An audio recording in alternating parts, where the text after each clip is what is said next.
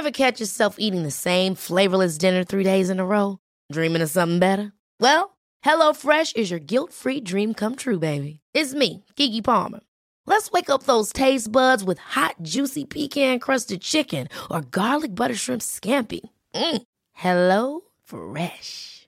Stop dreaming of all the delicious possibilities and dig in at HelloFresh.com. Let's get this dinner party started.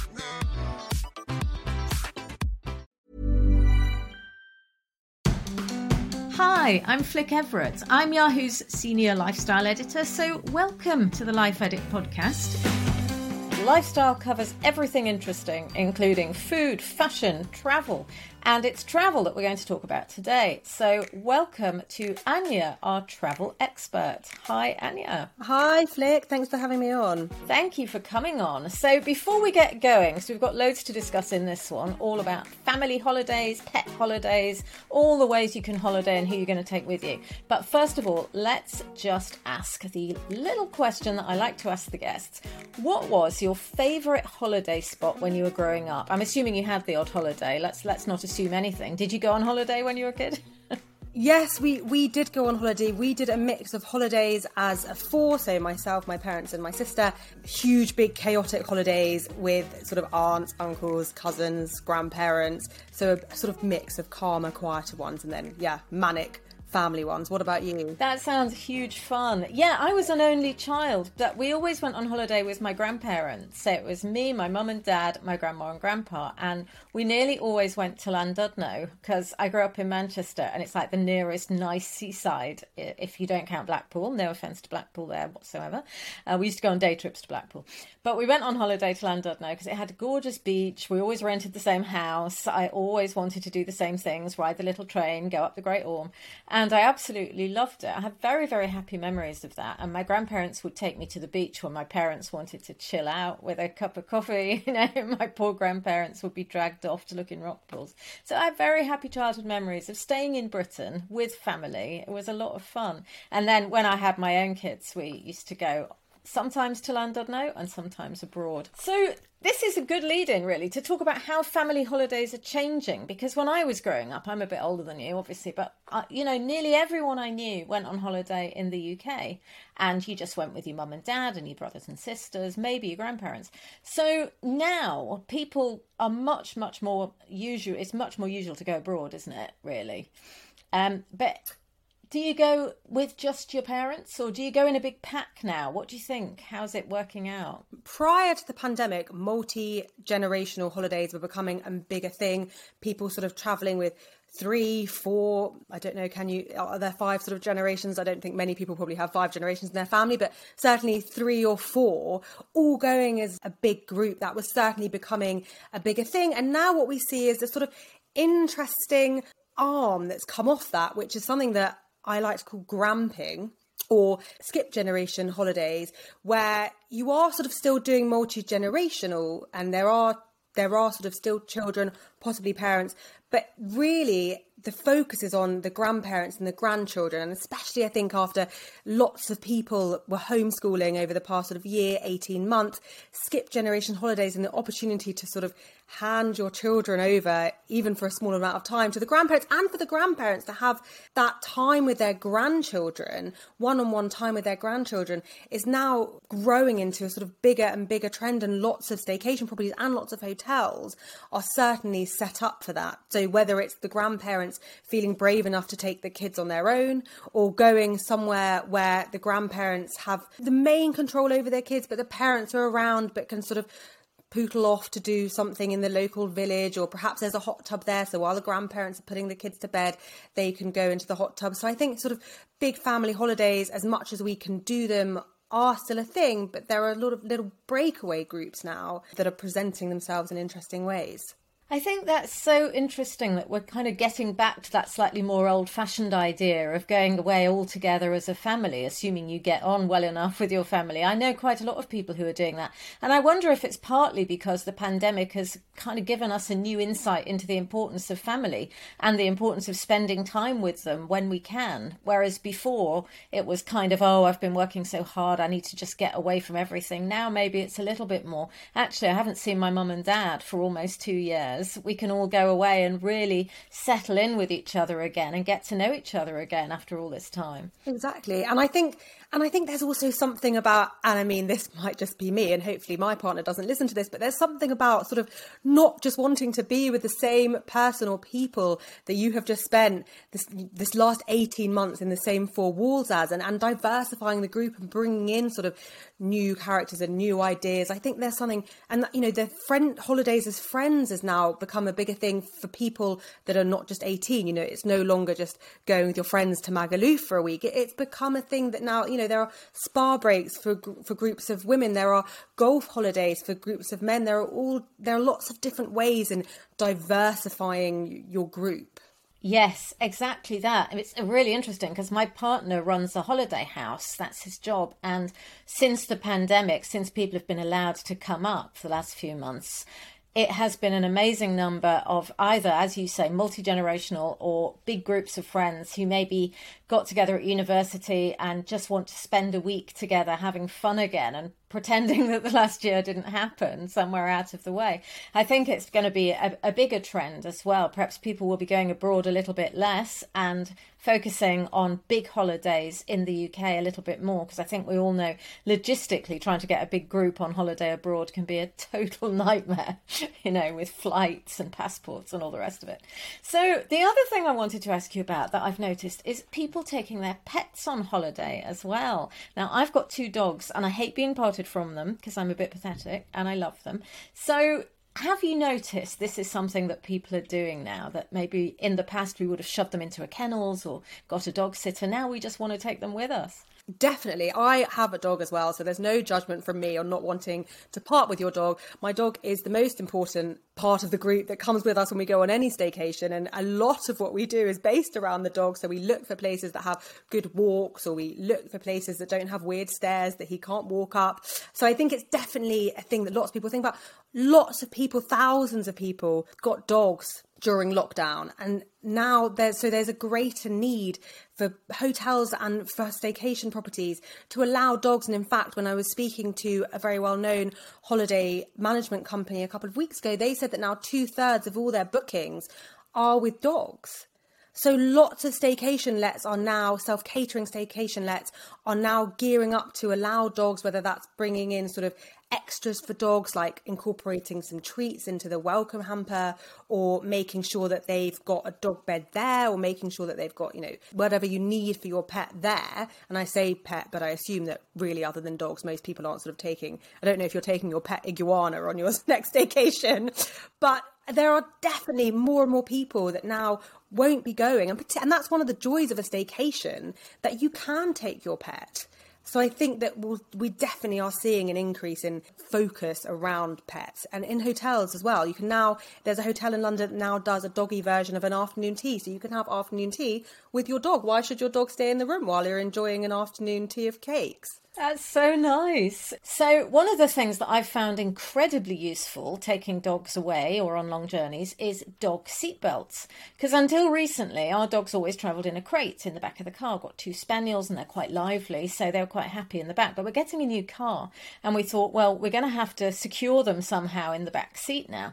And I didn't even know dog seatbelts were a thing, but apparently, yes, they are. And we bought some and now they're clipped in and they're really happy. They love it. I mean, is this something you've come across? Yes, so for years we resisted. I mean, our dog is King, so for years we resisted getting anything that might prevent him from getting to the front, and he sort of would sit with his head between us. But I have learned recently, actually, that it is illegal to travel without a doggy seatbelt for your dog. And on top of that, there's lots of research actually about how your dog feels safer when they're fastened in. So in the same way that when you sit next to a dog in a car, perhaps in the back seat, and they lean into you, and you can hold them around turns, then the seatbelt does that for them, and you don't need to worry about them sort of popping their heads through the middle. Or if you have the windows down for some air and they stick their head out, they're inquisitive, they want to sort of smile and wave their ears at passing drivers, you don't need to worry that they're going to go too far. So I definitely think that's an essential buy for anyone with a dog, let alone anyone going on a staycation with a dog. Perfect. I and my partner took our dog when he was just a single dog. He didn't have a brother. And we went to a hotel on one of the Scottish Islands, and it was absolutely lovely. But it was dog friendly, and it let you have dogs in the room, and they had a dog bed and treats, like you say, and it was great. But then they also had a sign saying no dogs in the lobby. So we thought, well, if we leave him in the room, he's going to howl the place down. So we can't bring him down to the lobby for a drink, so we'll have to go out for a drink. So in a way, I can see why they did that, because they obviously don't want dogs weeing on the furniture and fighting with each other over sherry. But I also thought there's a bit of a trick miss there, because dogs do howl in an unfamiliar space. You don't want to be sitting downstairs sipping your evening cocktail, listening to your dog doing opera upstairs. So it's great if hotels are fully dog friendly, I think, and you can bring your dog downstairs. Yeah, and I think you get a real mix, and there are definitely some hotels that are sort of tentatively dipping their paw into the waters, and it's still not, it doesn't feel as sort of dog friendly perhaps as some of the other hotels. What I would say though is that if you're sort of taking your dog with you for the first time, particularly if you've got a lockdown dog who's very used to being with you all the time, isn't used to being in other locations, I would go for a self-catering staycation, just so that you have that freedom, you can see how they react, and then build up to those sort of hotel stays. As nice as it is to have, particularly after 18 months at home, to have someone else cook for you, I think that's the way to do it. So as you say, you can listen to, classical jazz in the lounge rather than your dog howling upstairs. Absolutely. I think that's a very good tip. And also cottages, there's something very nostalgic about a British seaside cottage. I mean, maybe just for me, because that's where we used to go. But windy beaches and picnics and all of that. I think maybe there's a bit of a movement of, as I was saying, people remembering their childhood holidays and wanting to create a little bit of that for their own kids after such a difficult year for everybody. Just sort of innocent pastimes, doing jigsaws when it's raining and all of that. Are you seeing a bit more of a trend towards that, do you think? I think possibly. I think what I feel is that the last 18 months has given us a lot of time to reflect.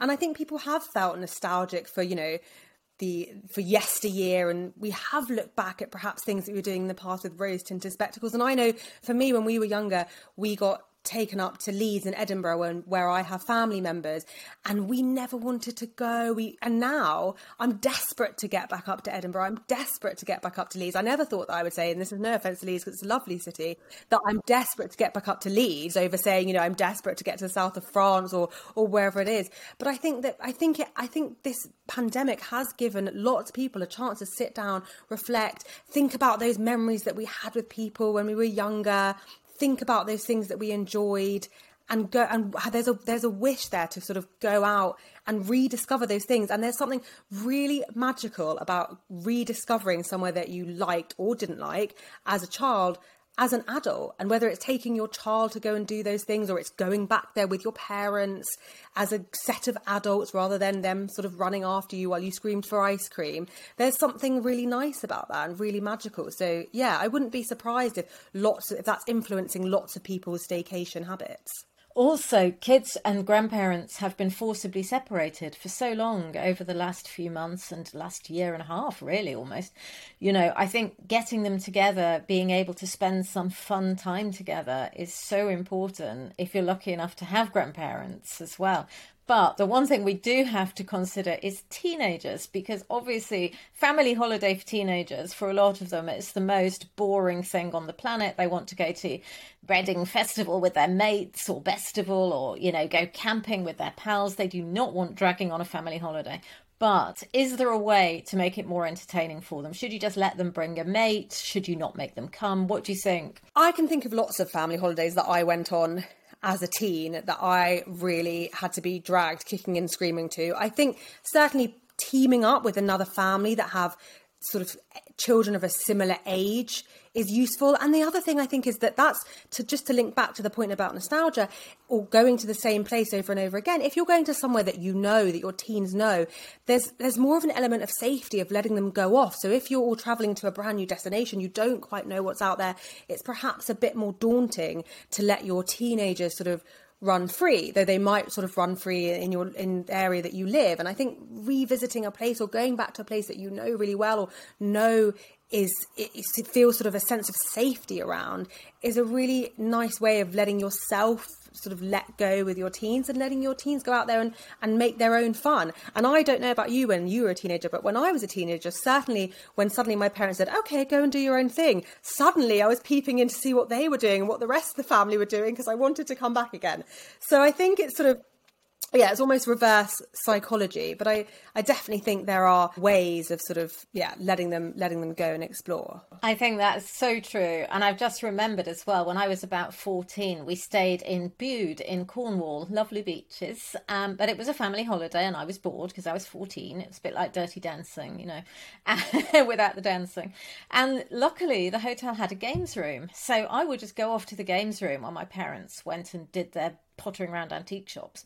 And I met so many fellow teenagers who were also bored. And I think I met a boy, and at some point later we had a snog, and it was all very thrilling. So I think, really, if you are going to drag teenagers who really don't want to come, part of me thinks just make them join in. But the other part thinks, do consider their needs as well. And if you are staying in a hotel, a games room is a great thing, or stay somewhere where there's somewhere for teenagers to go, a swimming baths or a leisure centre, or, just somewhere they can get away from the family for a little bit if they're old enough to be allowed time on their own, because I think it's really important. And you don't forget those holidays either when you get to meet new teenagers who you're not at school with. It can be really exciting. So I think it's a good way to do it. I completely agree about, looking for hotels that have those options for teenagers. And there are lots of now estates that have lots of different properties on them. So they're sort of very safe, gated estates very often, but there are lots of different families. And if you go there for a week, I guess it's sort of similar to going on an all-inclusive package holiday abroad, that you see the same people by the pool and you see the same people around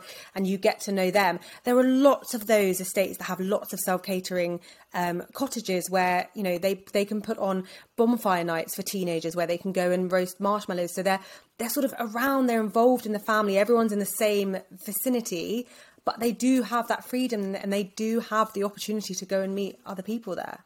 Exactly. And in a way, that's why it's nice to be in Britain as well, because you don't have to worry about them suddenly getting stuck somewhere where they don't speak the language and can't find their way home or don't know the number for the police or whatever. I mean, I am revealing my paranoid mother side here, but there is something to be said for small seaside towns with your grandparents in the next room.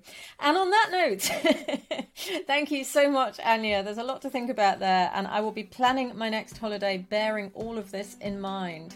So if you would like to know more and keep up with all the latest travel news and info, just head to Yahoo Life UK. And next time I'll be talking to another of our experts. So don't miss that, and thank you for listening. If you love it and you want to hear more, do write us a nice review. If you don't like it, don't write us a review. And make sure you subscribe on your favourite listening platform.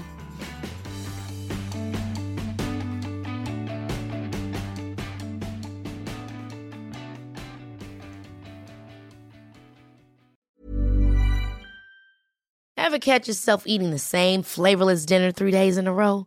Dreaming of something better? Well, HelloFresh is your guilt-free dream come true, baby. It's me, Keke Palmer. Let's wake up those taste buds with hot, juicy pecan-crusted chicken or garlic butter shrimp scampi. Hello Fresh. Stop dreaming of all the delicious possibilities and dig in at HelloFresh.com. Let's get this dinner party started.